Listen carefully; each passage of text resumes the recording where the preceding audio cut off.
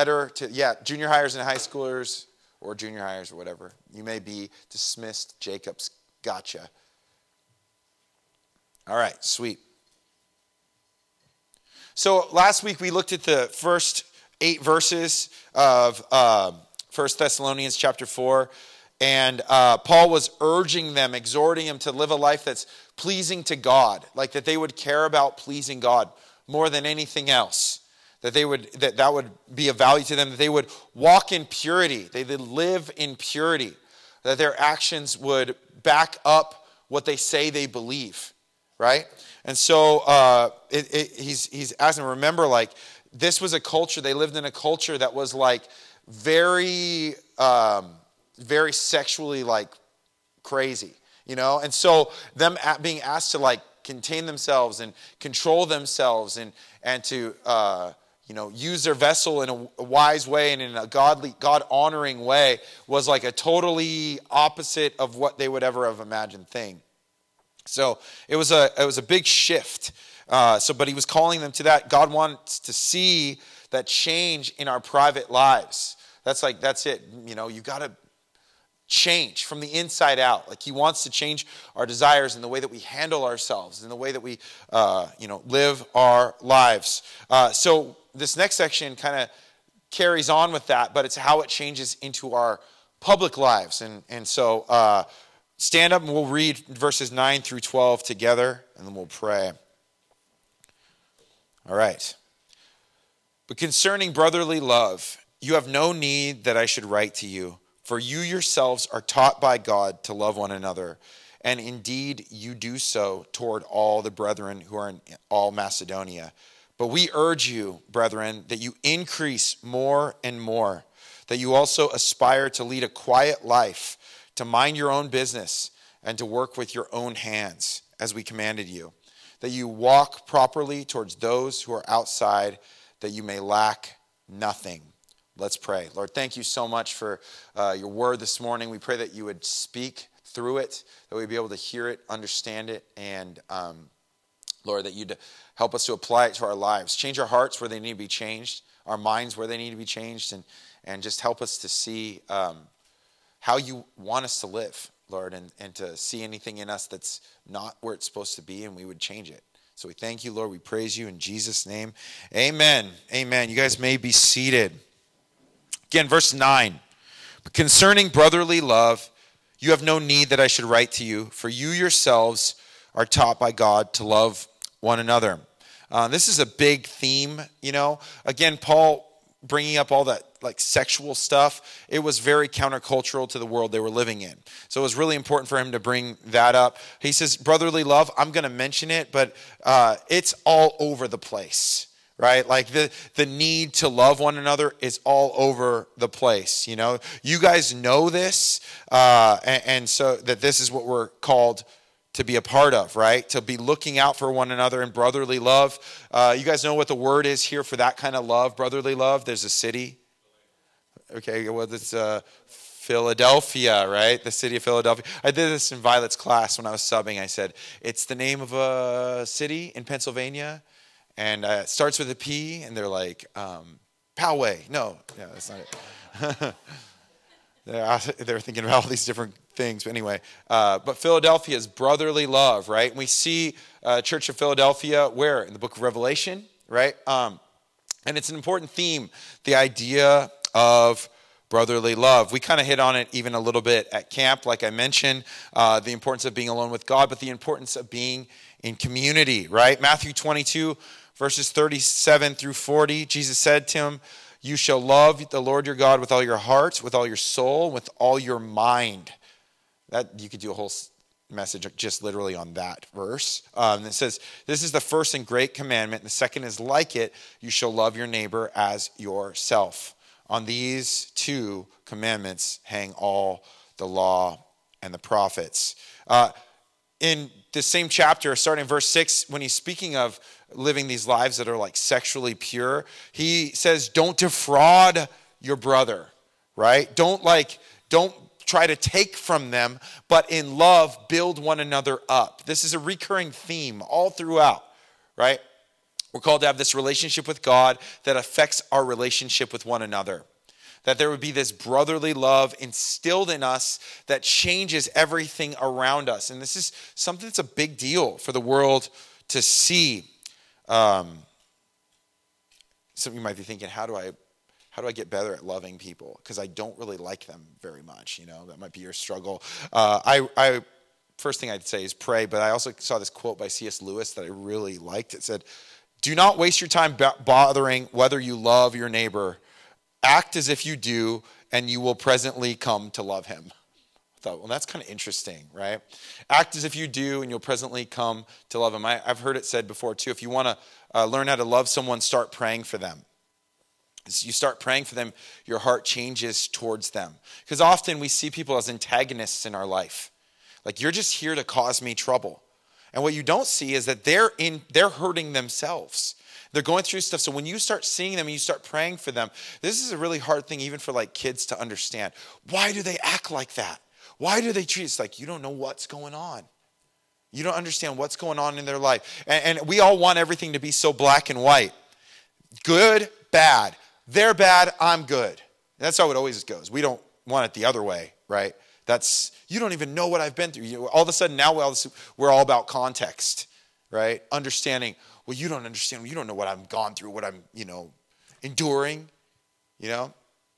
We often find we make some of the most harsh and horrible reactions to things when we're under stress, and it has nothing to do with the actual thing itself, right?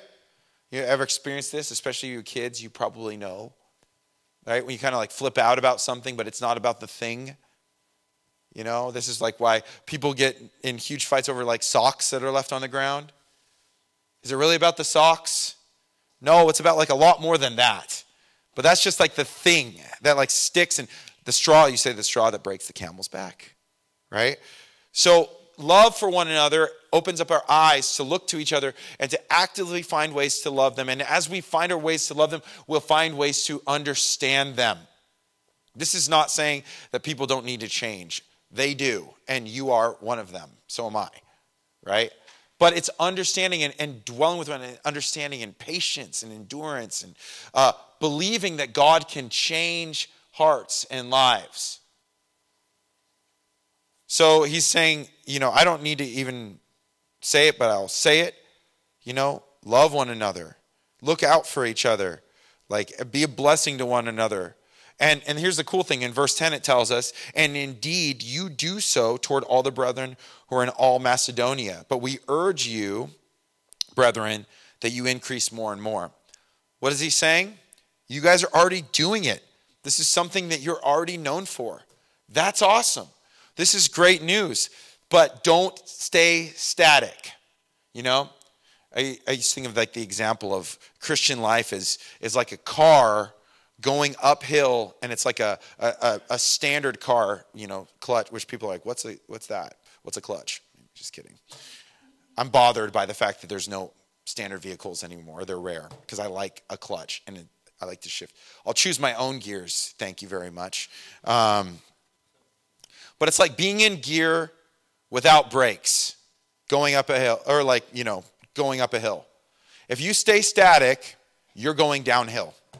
If you just stay where you're at, it's just like a matter of, you're just going to end up going downhill, or you're going to burn out your clutch, and then you'll end up going downhill, It takes an active pursuit to go up. You've got to keep on going.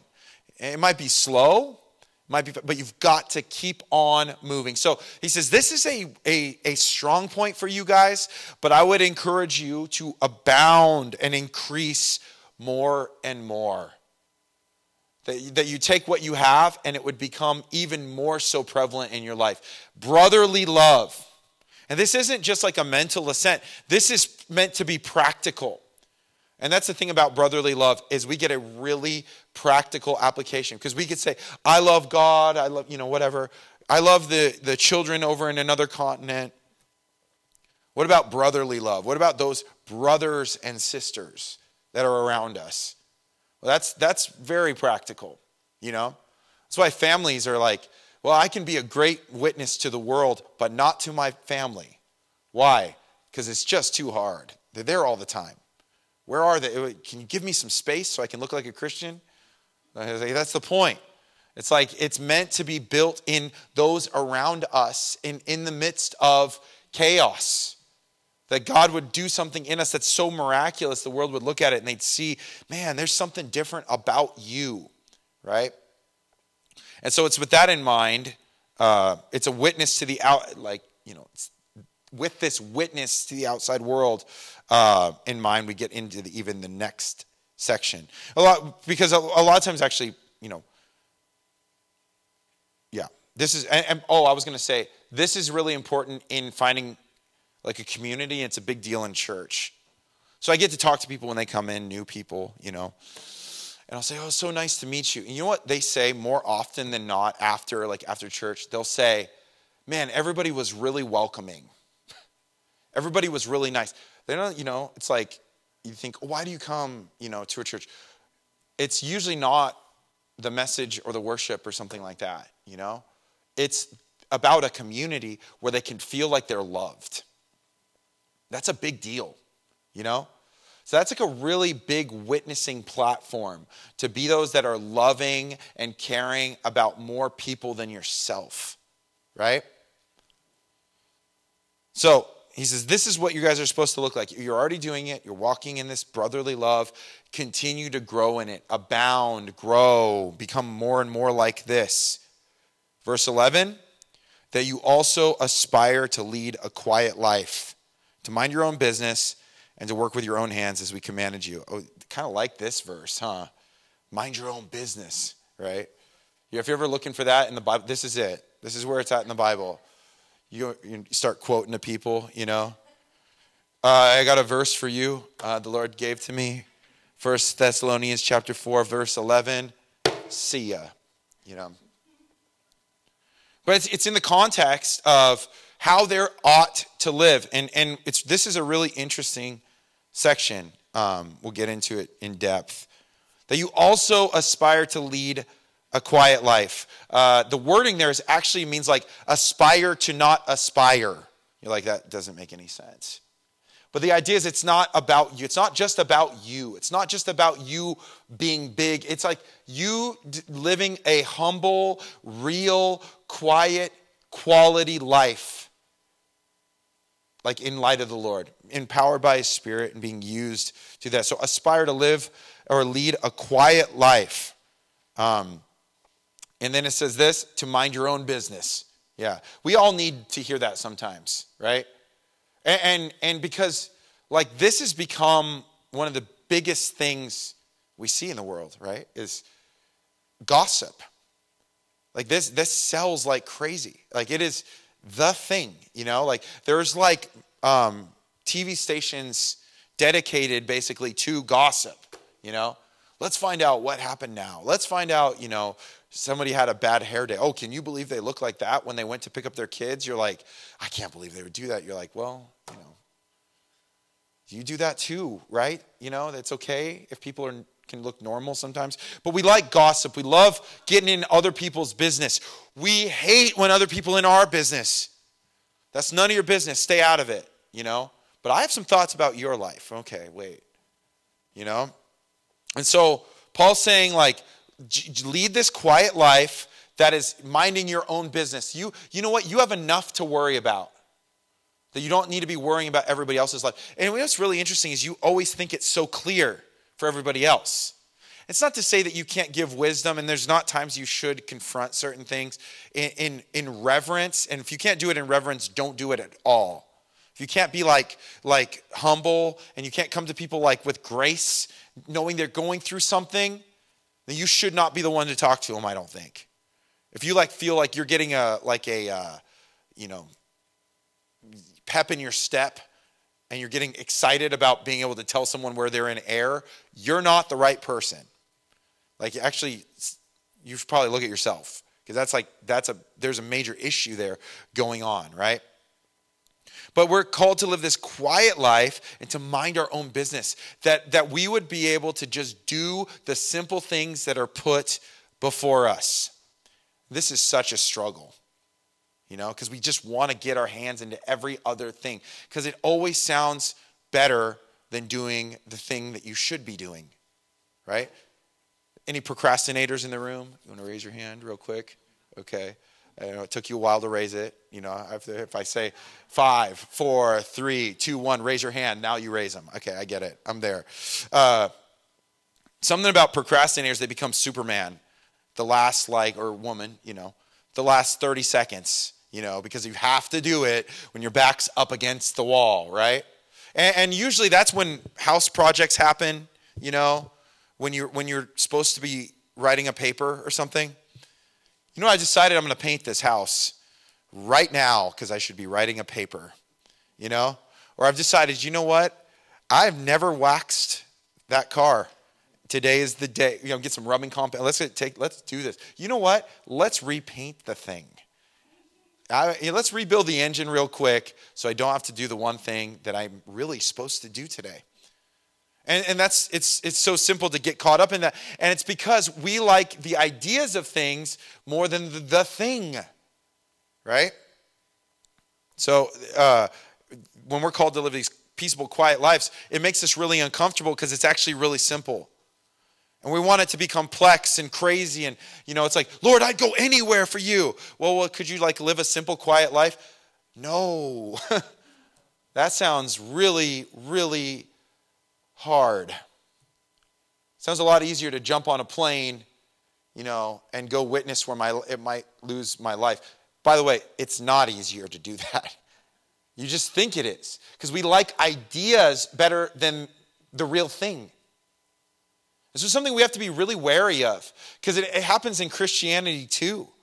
It's so easy for us to look at things and think that they're, important, but they're really not. This is the thing to do. And so he says, aspire to lead this quiet life, humble life, mind your own business and work with your own hands as we commanded you to do. Lots going on here, okay?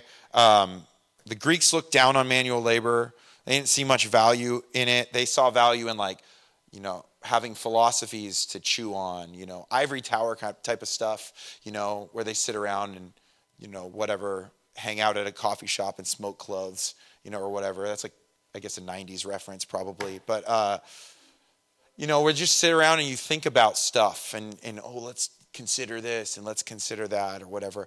They didn't have much value for manual labor. That and one of the major themes here of 1 Thessalonians is the return of Christ, parousia, what you call the rapture of the church. And so they were struggling with doing normal stuff because they thought he's coming back any minute, But the Bible warns us about not working with our hands. Actually, the Living Bible gives us a really good translation. Psalm 16, 27 through 29, it says, idle hands are the devil's workshop. See, it wasn't just something your mom told you. It was actually in the Bible. You just had to find the translation. Idle hands are the devil's workshop. Idle lips are his mouthpiece. An evil man sows strife. Gossip separates the best of friends. Wickedness loves company and leads others into sin. Ugh. Right? The idea of having idle hands, of not doing the things you're supposed to do. And it gets really tricky when you tie it in as you know what? If it's true, if they believe that Jesus was literally going to be coming back any minute, they thought, I'm not going to waste my time doing normal things. I need to be telling everyone about Jesus. I got, go be a preacher. I got to go do this and that. But what had ended up happening was they were all starting to live off of one person or two. So they were becoming parasites to those in the church. And so Paul's saying, don't do this.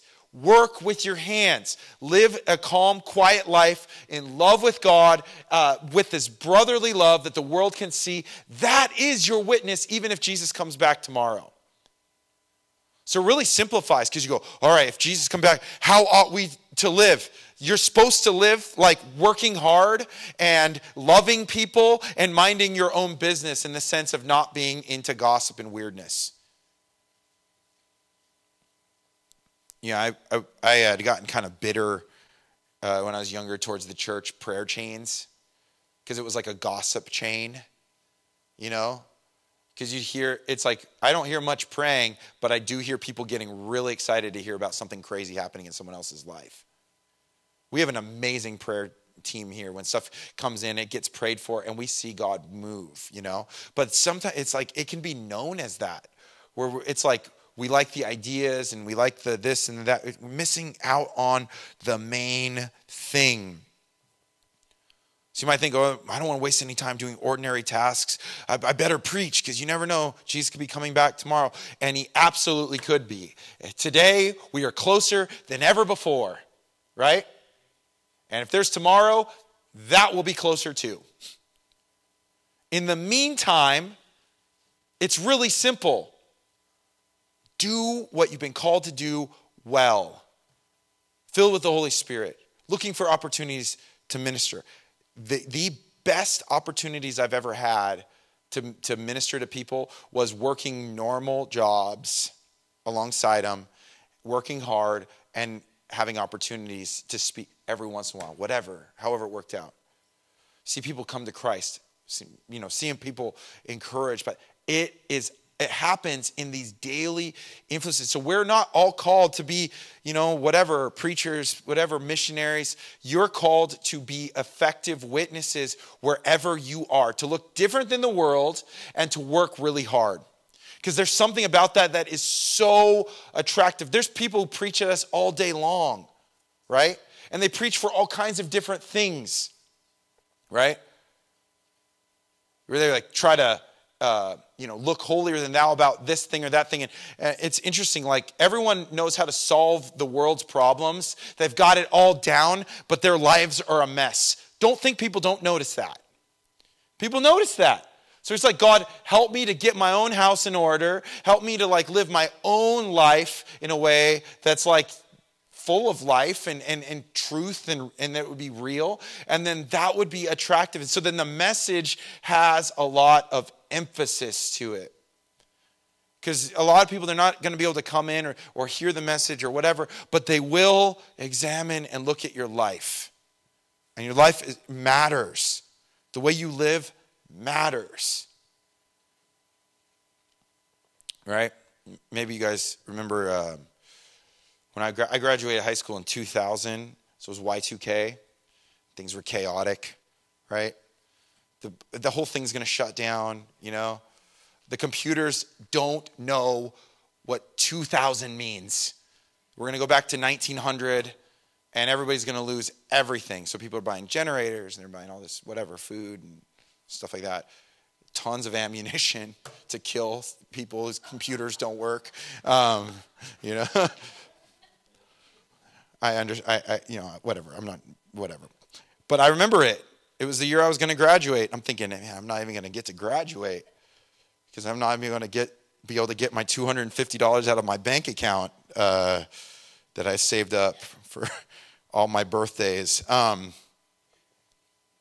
I remember it was coming up, and so there was a real fever pitch, and people would have on their cars, in case of rapture, the car's yours, right? You guys see these?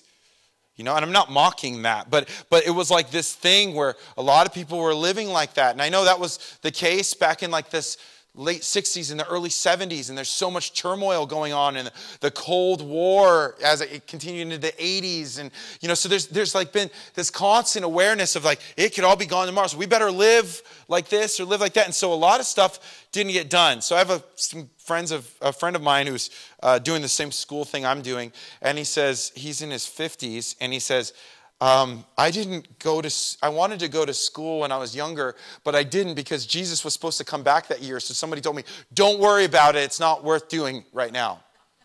And he's like, I would have been done 30 years ago. I wouldn't have me do this in my 50s.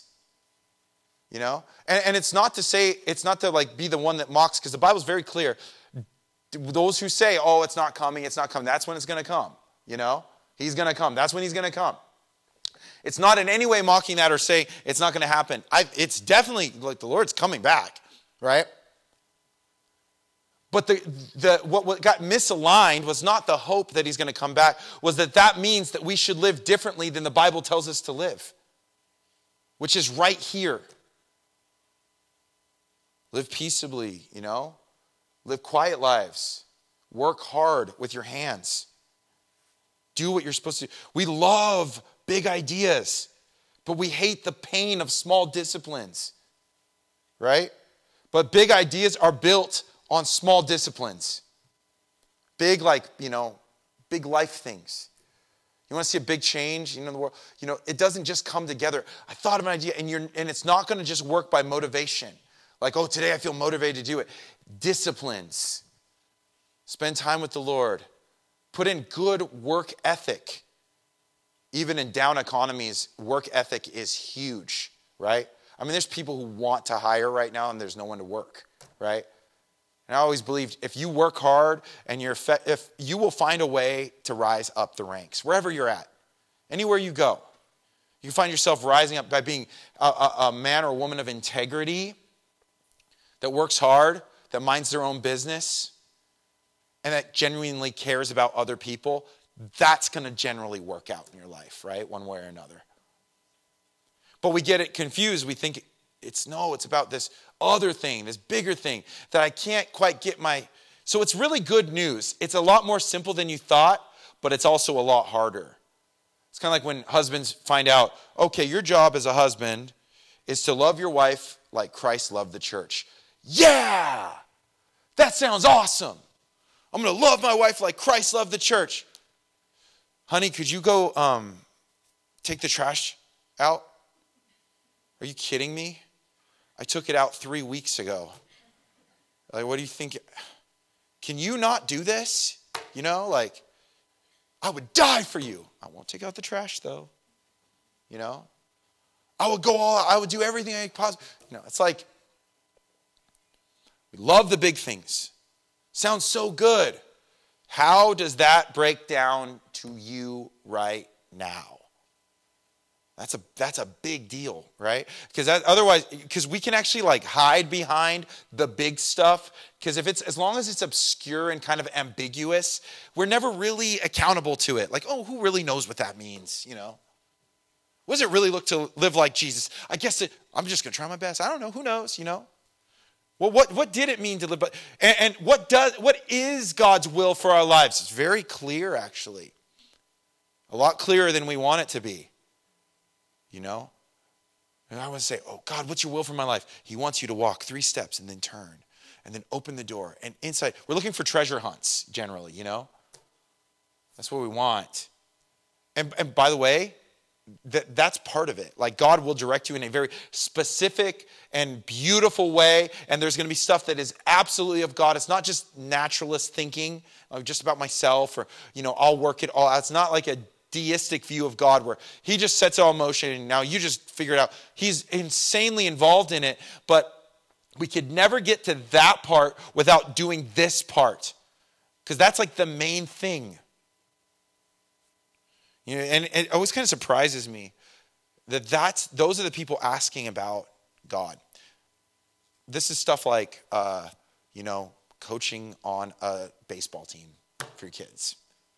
And then they just have a question, Playing in a softball league, getting to know some of the guys on other teams. And then they bring something up. It's interesting, Well, how does that work out? Well, we were talking about this at family camp. Our team has had so many opportunities to learn, our men's softball team, how to turn the other cheek when guys are acting foolish, right? And you go, it is not always easy, There's times where you just want to light them up. You want to let them know. And you look down and you're like, what's on my shirt? Oh, it's a Calvary Carlsbad on my shirt. And Mo has been calling me pastor the whole game. So, pastor's ball, on a fly ball. You just say Chris, man, because it kind of puts me on the spot here, But it makes a difference, right? Because the way you live your life, it matters. And it makes you stand out, and you don't think it's doing anything. And here's the other part is, even as you're trying to honor God and trying to live for him, and you're trying to do your best, you fail all the time, so mostly you feel like a failure. I'm not even doing that well. And then you find out you've been working hard. Everyone's noticing. What is it about you that's different? I don't know what it is. Maybe, and then God puts his hand on you, maybe there's like favor in a certain way or this way or whatever, or maybe not. Maybe you're getting heavily persecuted, but you're not giving up on what you're supposed to be doing in the midst of, contrary, people who are contrary to it or against it. It's really important. Our lives matter. And I was trying to find this quote. I'd heard it years ago, but it was saying, like, if the world ended tomorrow, what would you, and you garden, say you gardened every day, and the world was to end tomorrow, what would you do tomorrow? And he was like, I'd garden. I think it was C.S. Lewis. I couldn't remember. But it was like basically saying, like, I would do the things I do because I think they're good things. I would provide, this and that. And you go, well, maybe not garden. I don't know if the world's ending tomorrow. But the idea is continue to do, if they matter then, they matter now. And working and taking care of yourself and your family and blessing those around you is a good thing, right? So working hands matter. Idle hands, big problem, right? That you may walk properly, verse 12, towards those who are outside, that you may lack nothing, right? As you see this is for a reason. Here's your witness. How do I be a witness at work? Live a quiet life, mind your own business, and work hard. That doesn't sound exciting. It is exciting. And it'll save you a lot of trouble, by the way. And it's how you sleep well at night. And it's how you are an effective witness. So it's like the little things absolutely matter. So this is how we walk properly towards those who are outside, that you may lack nothing. The other part is you'll be provided for, which is good too, right? You work, you eat, or that's important. So the inner man matters in our purity, right? That's the section before. The way we handle our bodies matters, right? It's not for nothing, right? The Holy Spirit convicts us, and he says, and wants us to understand this is the way you're supposed to live, not like that. So it matters in purity, and it matters in our outer lives, how we work and how we live. It matters, right? We work, so we eat, so we can eat, right? God blesses the work, and we were made to work in one way or another, right? A lot of people start falling apart when they stop doing anything, It's like they don't have anything they do. No hobbies, no work, no nothing. Hey, if you're retired, good for you. But don't just sit there. Figure something out, that's important, right? To keep everything going, because we're meant to be creators, and we're in a sense of to subdue and be like God. Like God's given us his nature and an image. Like we're not nature in the sense of we're not gods, but like he's made us in his image to be creative and to make things better where we go. Rule, subdue, plow the land, make it better. I remember one time I was in between jobs, and it was actually before I moved here. It was from the packing house, and I was moving here, but I was living there. So I would only come out here like once or twice a week because it's a long drive from Redlands. And so it was kind of like I went back to my parents' house for a couple weeks, and I was just there, and I was like, it's going to be so nice to not do anything not have to work like 50 hours a week for a couple weeks. I'm just going to kind of chill out, do my little thing.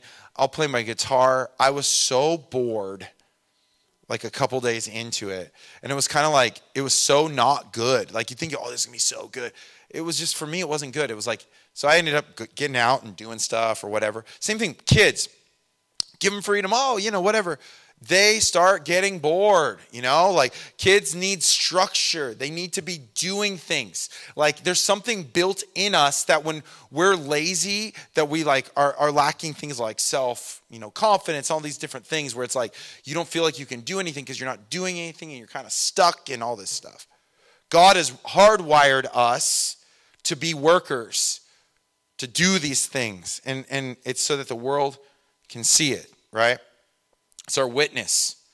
Don't neglect the simple, obvious things for the obscure, extreme things, right? We want to do the obscure, big things for God. You know what? I've never lived like this, but I want to start like a harvest crusade. And I've never given the gospel message, but let's just I'm going to start by renting a building. Whoa. Slow down, you know. I mean, I think I shared that. That was my experience. I wanted to move to Kosovo right when I got saved. I had just gotten fired for like assaulting an employee at my job. And I'm like, you know what? I decided I'm going to move to a Muslim country and tell them about Jesus. Let's do this, you know. You seem super unstable. Sounds like a good idea. And luckily I ran into this man who became my mentor who said, hey, how about we do lunch? Do lunch? I got stuff to do. I'm selling everything I own. I'm going to fly across the world. I'm going to go save these Muslim people, you know. How well do you know your Bible? I got one, you know. But he says, hey, how about you just jump in? What do you think about like hanging out and coming to college group? I guess I could do that in the meantime, some small stuff, you know. What do you think about like helping out with the youth group? I don't know. Seems like kind of weak, but sure, you know. How about you go on one of our short-term mission trips? I guess for those who can't commit to a lifetime goal, leaving everything behind and, you know, whatever. Sure, I guess I could do that. Show you guys how to do it, you know, I guess. No, not really. I wasn't that arrogant. But what I ended up finding was I found myself in the youth ministry so fast, and I was an intern, whatever. Went on that mission trip. Loved going on the mission trips. Not a foreign missionary. I am not. The way I speak, as you could probably tell, is horrific for a translator. They're just like, don't know how to say that, you know. It's like, what I found is that there with those high school kids, I had a really big pull, you know. And the band I was in, a lot of them really liked before. So they literally cared about the music I was into. And so they were listening to me and they were bringing things. So all of a sudden it was like, whoa, I guess I could hang out a little longer and do this like mundane little whatever job. Little I know that was like be the thing. But it was all in like the little stuff. You know what? Let's just get you solid. You don't have to do the big crazy stuff. Just come do this and be faithful to that and then see what God will do. Faithful with the little things. The big things are a bunch of little things built together. I love going to Legoland and seeing the stuff they build, you know, and seeing how many pieces it is. If somebody put this together, like it's crazy. Like you guys know on the boat thing where you go through, or Star Wars land there, and it's just crazy how many Legos are there. But there's just a bunch of little pieces all put together, you know. And if you're thinking about the big picture, or even building a smaller Lego set, you know, you bring it in, it's like 300 pieces. You're like, oh no, you know. I mean, I like Legos, but I'm kind of like, here goes the day, you know, when we get a big one. But all you got to do is you got to follow the directions and just start putting the pieces together. Before you know it, you're on bag 2, bag 3, bag 4. And now all of a sudden you're like, whoa, this kind of looks like the thing I'm supposed to build. As soon as you start going rogue, making your own decisions or miscalculating, whoa, imagine what one little thing. Anyway, but a lot of times you go, I think I got it figured out from here. You do not. If you're building Legos, you would never think you needed to do that right there. But it was important because it ties the whole thing together. So this is our witness, right? Don't neglect the simple, obvious things that are clear in Scripture that God's called us to do for the obscure, extreme, seemingly big things. Because God's just wanting us to be faithful. Have you been faithful with what I've given you? I didn't ask everyone to be that. I asked you to be faithful where you're at, because that would be the most effective thing you could possibly do. God works through the mundane, through the daily. C.S. Lewis, another C.S. Lewis quote. You get 2 of them today. The future is something which everyone reaches at the rate of 60 minutes an hour, whatever he does, whoever he is. Right?